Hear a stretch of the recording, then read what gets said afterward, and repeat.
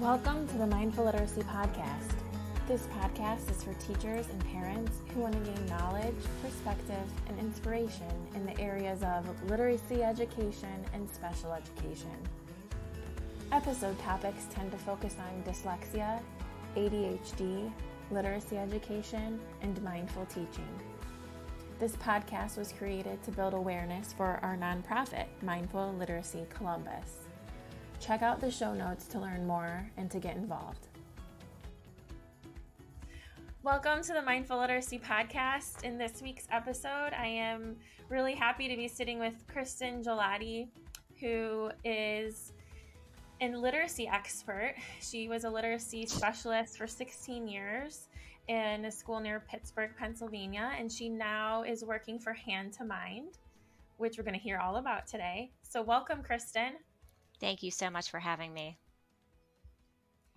So Kristen and I have a little bit of an agenda for today. We kind of have four key things we want to talk about, but I think the main thing that both teachers and parents can get out of this is at the end talking about summer brain drain and how to avoid summer setbacks. To build up to that though, Kristen, we were just talking, getting to know each other before we started recording, and we did touch on the pandemic, but how do you think the pandemic has affected reading benchmarks? That is a huge question, is it not? I mean, really, but I want to start answering that question by just acknowledging what teachers had to do during the pandemic. I mean, nearly every aspect of their already very challenging job changed. When the spring of 2020 hit us, it was teaching's hard enough as it is, but then with everything that just kind of came down during that time, it was extremely challenging. I was still teaching at that time, and to say it was rough is probably the most severe understatement I'll ever make. We as teachers needed support, and every day was a struggle. And more so than I think normal, we dreaded assessments because we knew that scores, after everything that was going on, during the pandemic, scores weren't going to be where they should. And that was to be expected. I mean, of course, our students were not going to perform on assessments the way that they would have maybe the year before or things like that. And teachers hold themselves to that. Those scores come out and they think, okay, this is a direct reflection on me and what I've been doing this entire year. And so the pandemic created a huge issue with benchmarks and assessments. And I always look at Curriculum Associates. They put out their data every fall, and the 2021 numbers, were definitely indicative of challenges. If you look at those numbers, 16% of first graders were considered ready for grade level work. That's not 16% were not considered ready for grade level work. 16% were considered ready.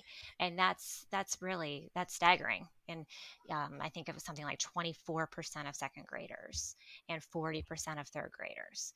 Well, you think, those numbers are not very high.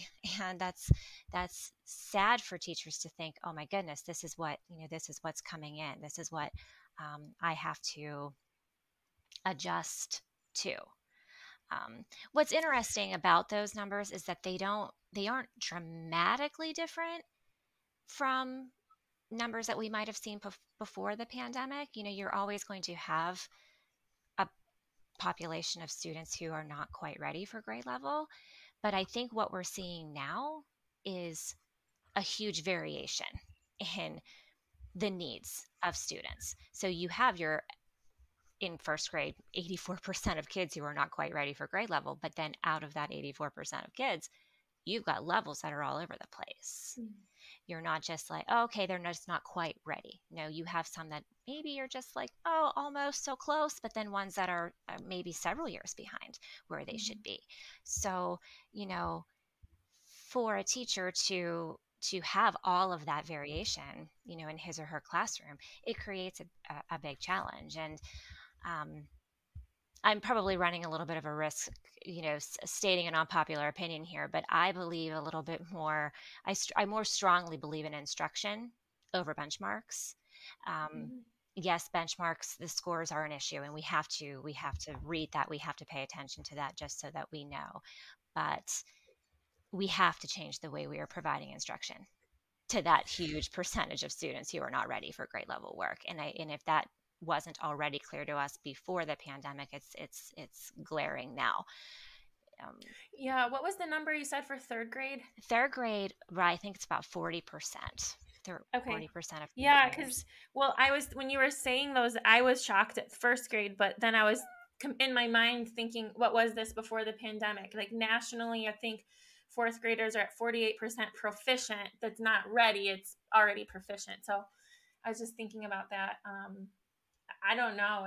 It kind of seems, it seems very dramatic to me. It is. It Um, Right, and it's of course they were affected, these benchmarks. You yeah. know, I mean, it's crazy because I think that what we see is, you know, what think about what the pandemic did to daily life Hmm. in general, but then what it did to daily classroom routines.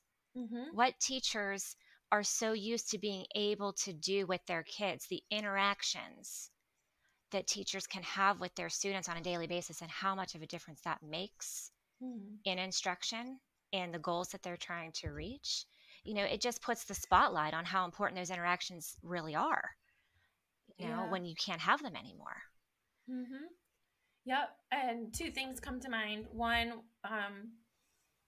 well, I'll just start with this and then I'll go backwards. But I just was on the phone today with a parent who was like, my kid just got diagnosed with a hearing loss, and she had been sitting in school for over a year with everyone was wearing masks. Like, Yep. of course that, of course that wasn't helping. She was probably way more used to reading lips than anyone ever realized. And being able to pair those the sounds and piece together what she was Absolutely. missing by reading facial cues and such. But then the other thing, when you were saying instruction, kind of, you'll take instruction over benchmarks any day. I totally agree, especially as an intervention Right. specialist. We're all about individual goals and growth. Hmm. How much can we Yes. grow this kid? Right. And I would often find myself saying, the benchmark test is not sensitive enough to measure the progress this kid has made and to Exactly. measure the impact this teacher has had. But here's what we know.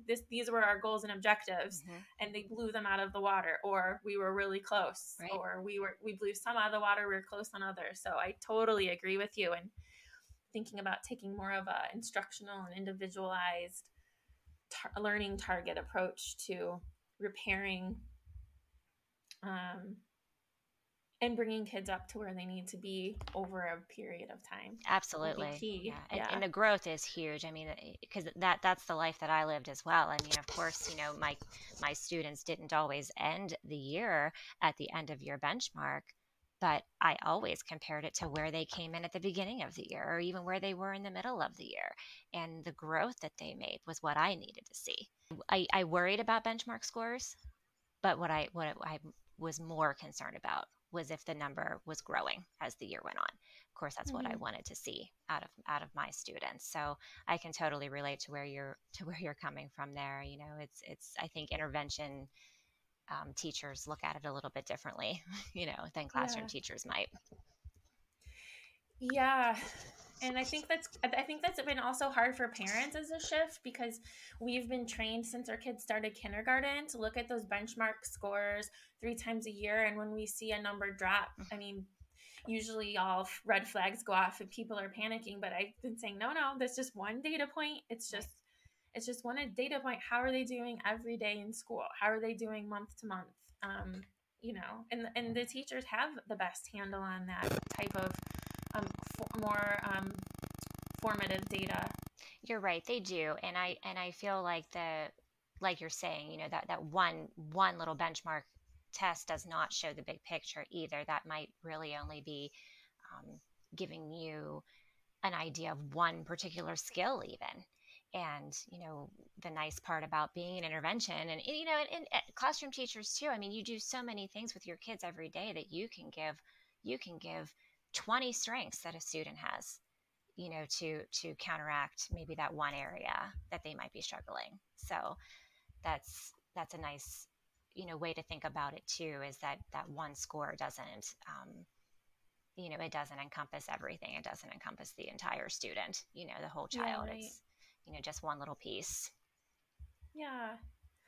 Well, that kind of brings in, I feel like, your role at Hand to Mind. I am really intrigued by the name of the company. Obviously, as a dyslexia therapist, we use multisensory instruction, and kinesthetic is always one of those things. And even as a teacher of the deaf, um, everything was visual and hands-on. So Right. I'm really excited to hear, and I know you're so passionate about the products that you've been helping to develop with Hand to Mind. So, can you talk a little bit about the importance of manipulatives when teaching reading?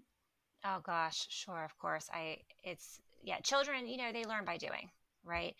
And the thing about using multiple senses during activities is that it really helps the kids make connections with what they're doing and their experiences. And just like with anything else, if kids make connections with their experiences, then they're just going to be that much more memorable. The kids are going to be able to recall those experiences and apply them in the future, more quickly and easily. If you remember something and you enjoyed something, it's going to come to the front of your mind a lot easier than something that, not so much, right? So, um, in multisensory learning, what the students are doing, they're using more than one sense at a time. And then that's giving them more than one way to make those connections. And so in this type of approach, it uses different areas of the brain too. And it's beneficial to all students. It's beneficial to everyone, but it's especially beneficial to those who might think a little bit differently.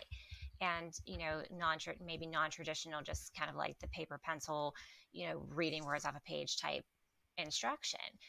Um, Multisensory instruction includes activities that allow the kids to gather information in visual, auditory, tactile, and kinesthetic ways. So if we get all four of those in there, then it's just going to be hugely beneficial to the kids. And one way to do this, to achieve this type of instruction, is through manipulatives.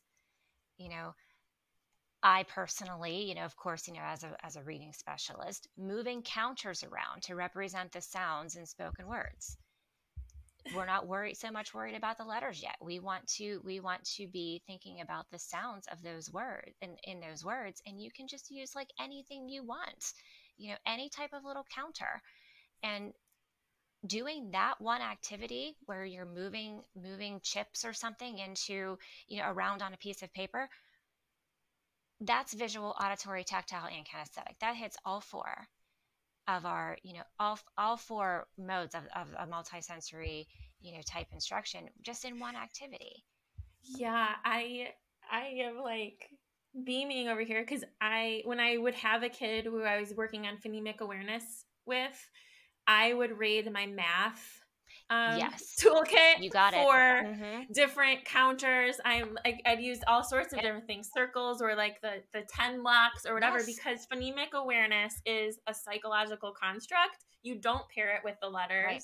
but the kids still needed to see and touch They something. need to see and touch something. Especially like when you talk about some of the phonemic awareness skills, like omitting a sound Yep. or replacing a sound. Replacing. Mm-hmm. Yeah, and with kids who can't hear quite the difference of the short vowel sounds because of whatever reason, Mm-hmm.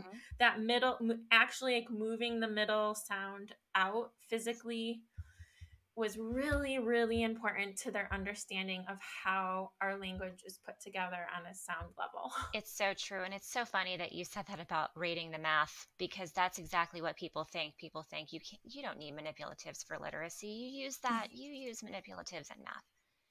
And it's just that's so funny that you said that, because yes, we will use literally the same things. I remember asking, when I first started using manipulatives when I was teaching, I went to a classroom teacher and asked for some of their things so that I could use them in my room. And it was the things that they were using to teach math. It was their counters and their chips and their, cubes and things like that. And I just think, I need these things. And it's so funny, and just to see how my kids really responded to that. It's like, gosh, I wish I had been doing this, since the beginning of my career. I really wish that I've been doing this. And with like you're saying about the phonemic awareness and it being, that type of activity that you definitely don't pair the letters with it. But and there's that, phrase that phonemic awareness can be done, with your eyes closed. And yes, it can, but but the kids are going to respond so much more quickly to it and so much better to the phonemic awareness concepts if you are, if they have their eyes open and they are working with something tangible and something physical. It just makes a world of difference. Yeah. And I think too, it's not, well, first of all, it could be done in large group, small group, individual, whatever. Right. But when you're working, like, let's say you're working with a preschool or a kindergarten on phonemic awareness and you're using a manipulative, it is such a good indication to you as the teacher, like a formative assessment almost, like if they're struggling with that phonemic awareness. You can see if they switch the initial sound to the final sound, and it's, that right there, you can intervene right then and there in the moment. Absolutely. Instead of having them practice errors, you can for me as a teacher, you can literally see how their brain is processing stuff through their use of the manipulative. Right. You can. Yeah. And it's so funny too. It's just, it's getting you to see other things that you may need to address too. You think to yourself, okay, maybe some of their fine motor skills or gross motor skills because if they're really struggling even just moving the pieces around, then you think, okay, there's something I need to keep an eye on. Or I can just remember some of my kids, like, when we would even just be doing word building after we got to the phonics part, and we're switching loud magnet tiles and I'm just moving right along. And some of my kids are like, just hold on. They're just like not, it would take them a second to catch up to what we were doing. If we had the word map and I wanted to change to tap, and I'd hurry up, I'd have that M gone and that T in there, like, and then they're like, hold on a second, I'm still thinking about this, and I'm still, trying to process where that change was and things like that. And it's just funny to see them try to put it all together and do it all at once. And it shows you a lot as a teacher, like knowing where they are developmentally in their brain and what's exactly happening. Yeah. And like maybe needing extra processing time. Exactly. Okay. That's okay. Yep. Exactly. Cool. Can you talk about some of the products you have for phonemic awareness? Oh, sure. I'd love to. We have magnetic wands and chips, and that's one of my favorites. It's just little, they are little like plastic transparent chips where, and then they have like a little like metal ring, and then we have magnetic wands, so the kids can use these chips as their counters if they're segmenting, they're segmenting a word and putting a chip in, maybe an Alconen board or something like that, sound boxes for each sound that they hear. But then they can go the other way too. Then they can kind of like swipe their wand across and blend that word again and pick up all the chips as they go. And that's a really fun way for the kids to be doing encoding and decoding both, with the sounds, that they can be, really interacting with that. It's just very almost like satisfying for them to kind of swipe across and pick up the chips as they're blending the word too. And then the color, they are colored chips. They are different colors. So it gives the, opportunity then for the teacher to say, okay, maybe you're always going to make your beginning sound a certain color if you're able to do that. And just to give another, visual cue with things, maybe your vowel sound is always a certain color chip if you wanted to do that.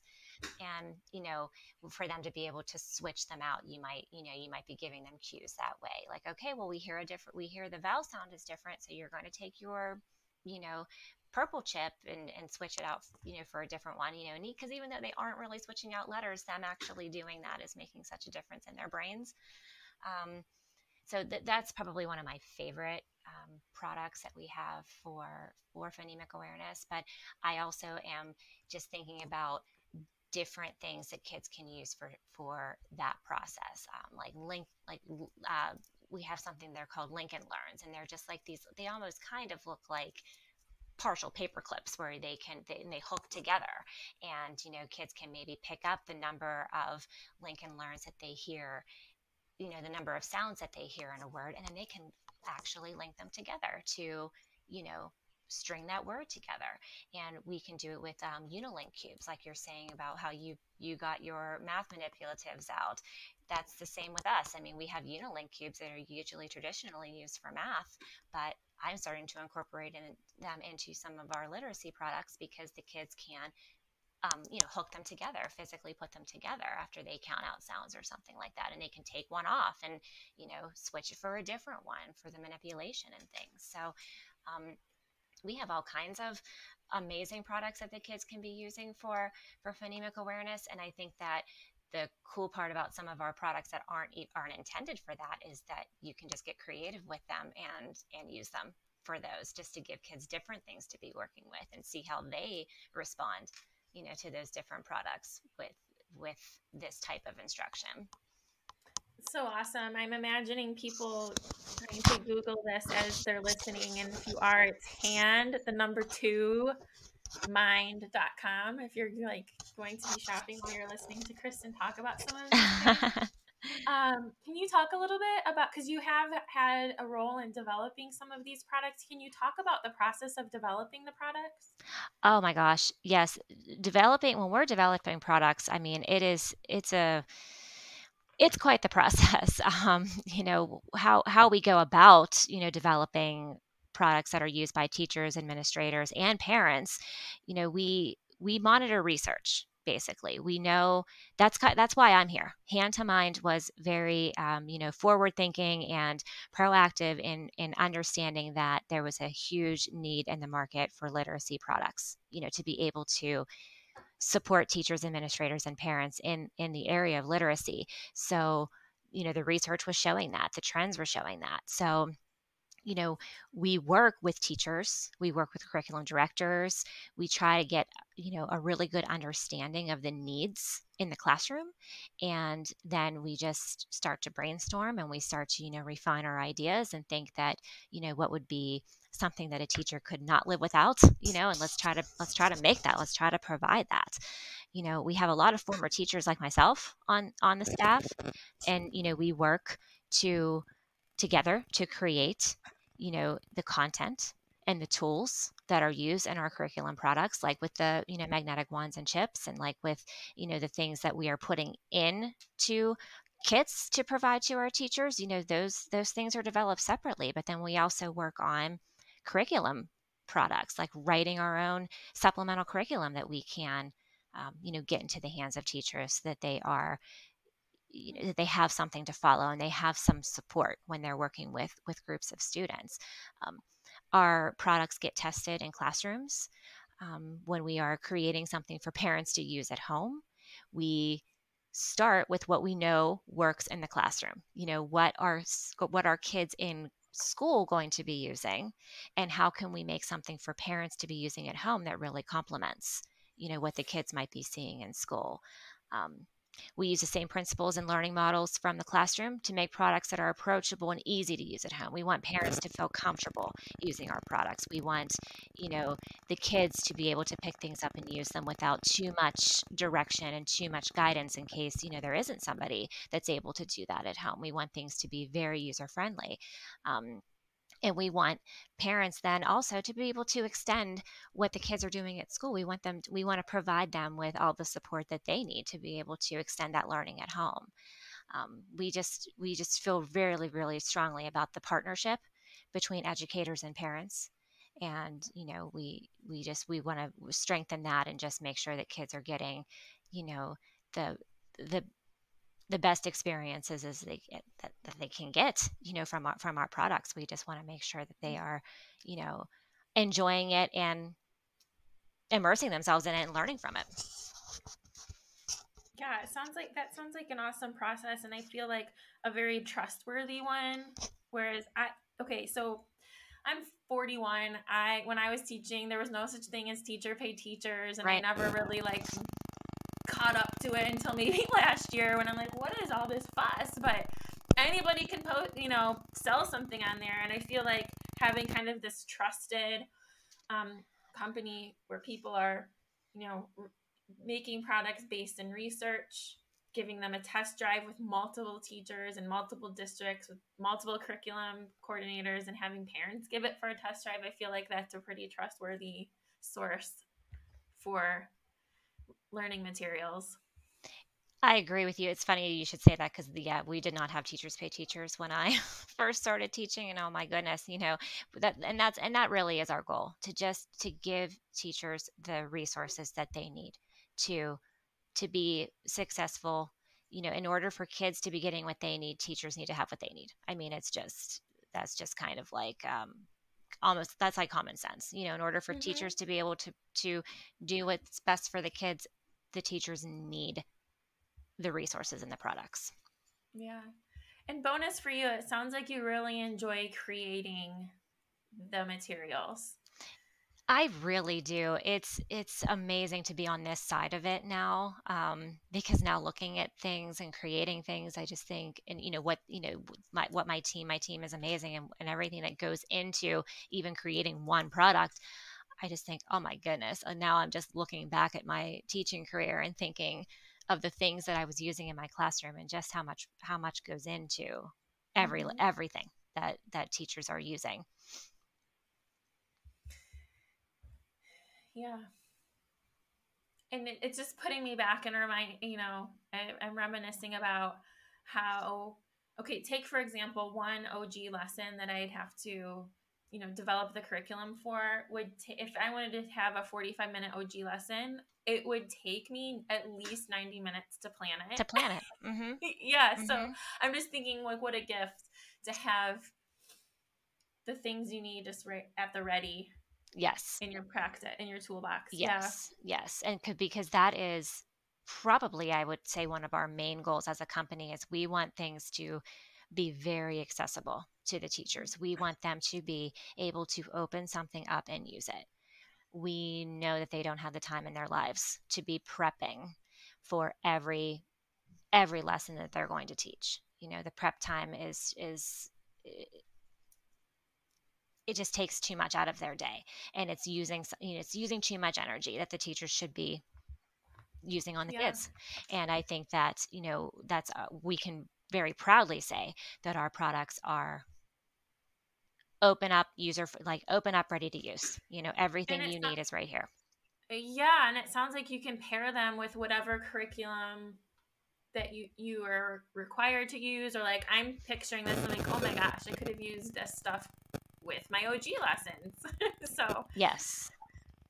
yeah, very complimentary to all of the science of reading, professional development that's just going to continue to ramp up. Absolutely.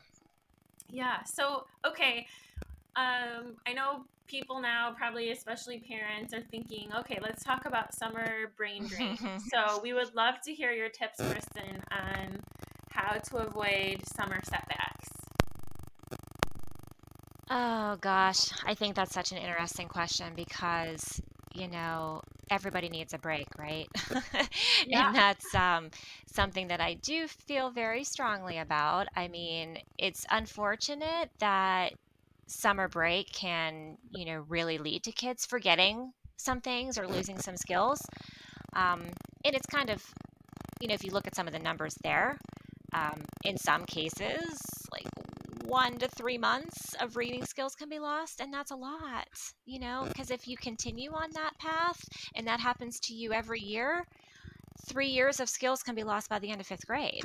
And I'm like, oh, like thinking about that, it's like, oh my goodness, so yeah, we probably should be a little bit more careful about the summer brain drain and what it could do potentially to kids. But and we know that most families, they have great intentions of keeping up with reading during those off months. And of course schools have the great intentions too. They encourage things like summer reading calendars or scavenger hunts, book logs, even like summer school or learning camps. Those are things that schools can provide to families. But the fact remains that some reading loss is nearly inevitable. I mean, you really can't you can't get rid of that problem completely. And the brain is a muscle. I mean, to think about it that way, your brain is a muscle, and we're constantly talking about the importance of working that muscle so that it gets stronger. With all these things that we want our kids to be doing, all of those phonemic awareness activities and direct phonics instruction, all of that is strengthening your brain, strengthening your muscle that you need to to continue to develop reading skills. But it's just like with any other exercise routine, there needs to be some time for rest. You've got to put that time in there. I can say when I was a teacher that parents used to always ask me. I think that every parent teacher conference I ever had, parents would say to me, "What do I do? My kid doesn't want to come home right after school and do their homework. I have to fight with him to do his homework, or she doesn't want to. When she gets off the bus, I want her to do her homework right away and she doesn't want to do that."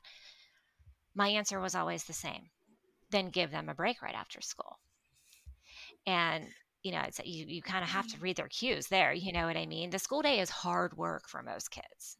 Kids are they're tired when they get home, or Yes. they're putting in a lot of work when they're at school. And the same is true for after an entire school year. They need a little bit of a break. They need to take a rest. They need to rest their brains. They need to recharge a little bit, maybe before jumping back in, or to something new or something more. They need a break. You think about, end of May, beginning of June, when kids are finishing up with school, that's their last day of school. I really don't think that they want to talk about a summer reading log or how many books they're going to read that summer. That's not really what they want to do. Just like when teachers are the same way. Teachers, when they're closing up their classrooms for the year, they kind of don't want to think about next year quite yet, or what everything that they have to maybe get accomplished over the summer. They want a little break. But, for me, what I really wish more parents understood is that it's quality over quantity. I think that, kids don't have to be reading books every single day of their summer break to be exercising that brain muscle and keeping up with their skills.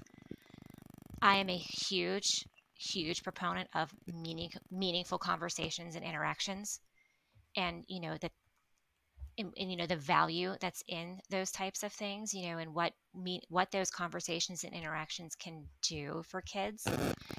It's more than we realize. We think that, okay, in order for kids to become better readers, they have to read more. Well, that's a mistake that I made like long ago in my teaching career. When I wanted kids to be better readers, I was just putting more words in front of them, when that wasn't working. And that's not going to work for some kids over the summer. Making them read more is not necessarily going to be making them a better reader.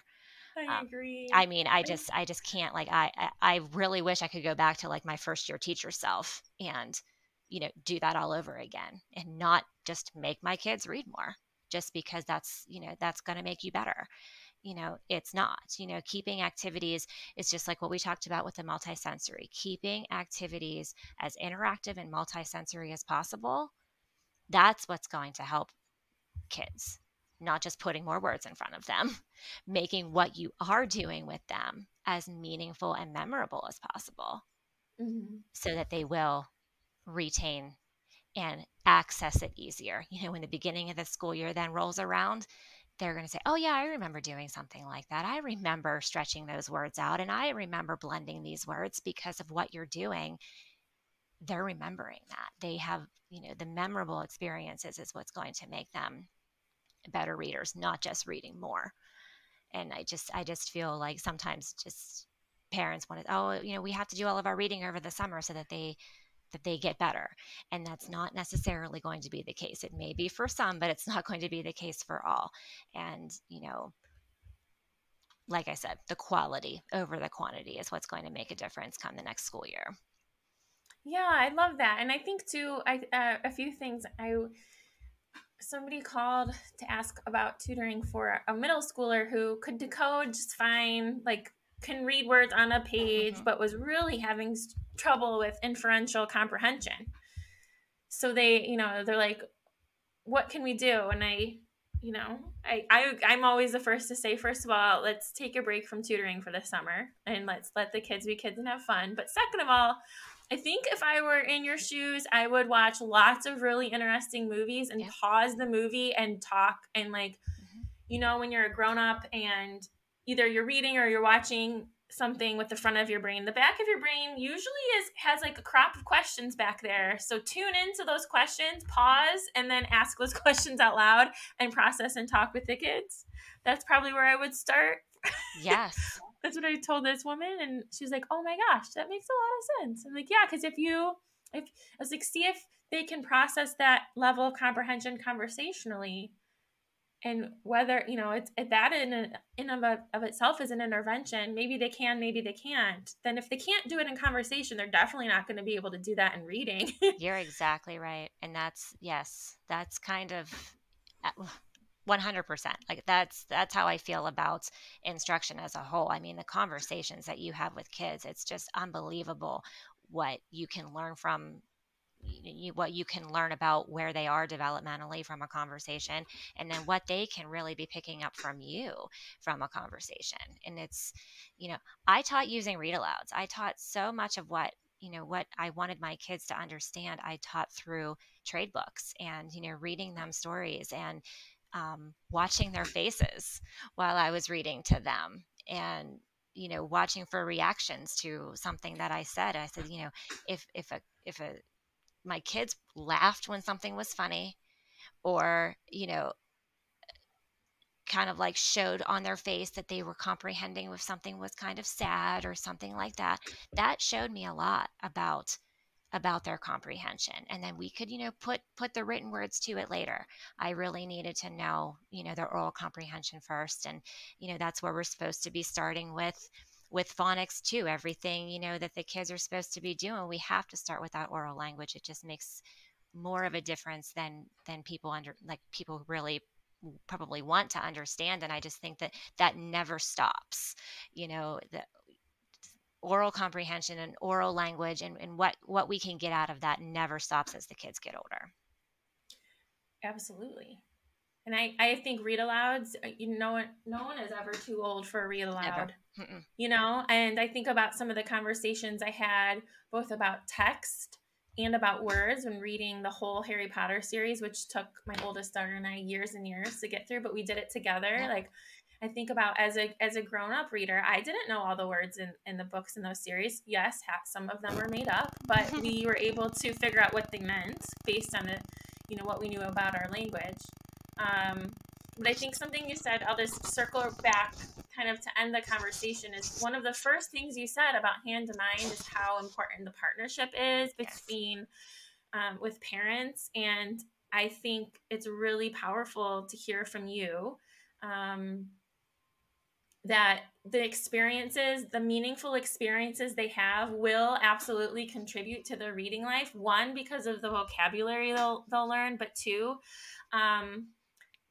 just understanding our world, and the experiences that they can bring to the table through reading a text is also a predictor of reading success. Yes. So thank you so much for sharing that. Oh my gosh, it was my pleasure. Thank you so much for having me. Yeah, of course. Do you have any final words you'd like to add? Oh gosh, I just honestly, to parents out there, just keep interacting with your kids. Just keep telling them things and sharing things with them, and it will help, I promise. And to teachers, have confidence in yourselves, have confidence in what you're doing. The kids need you, and what you're doing is life-changing for everyone that comes into your classroom. So just keep at it, and there are people out there that really appreciate you and want you to get the help and the support that you deserve. Absolutely. Well, thank you so much, Kristen. I really value your time and your expertise. Thank you so much. It was really great chatting with you and nice meeting you. Thank you for listening to the Mindful Literacy Podcast. We are so grateful to have you as part of our community. If you enjoy this podcast, please follow, download, and share this episode. You can also tag, and follow Mindful Literacy Columbus on Facebook, mindful.literacy.columbus, and on Instagram at mindful.literacy.practice.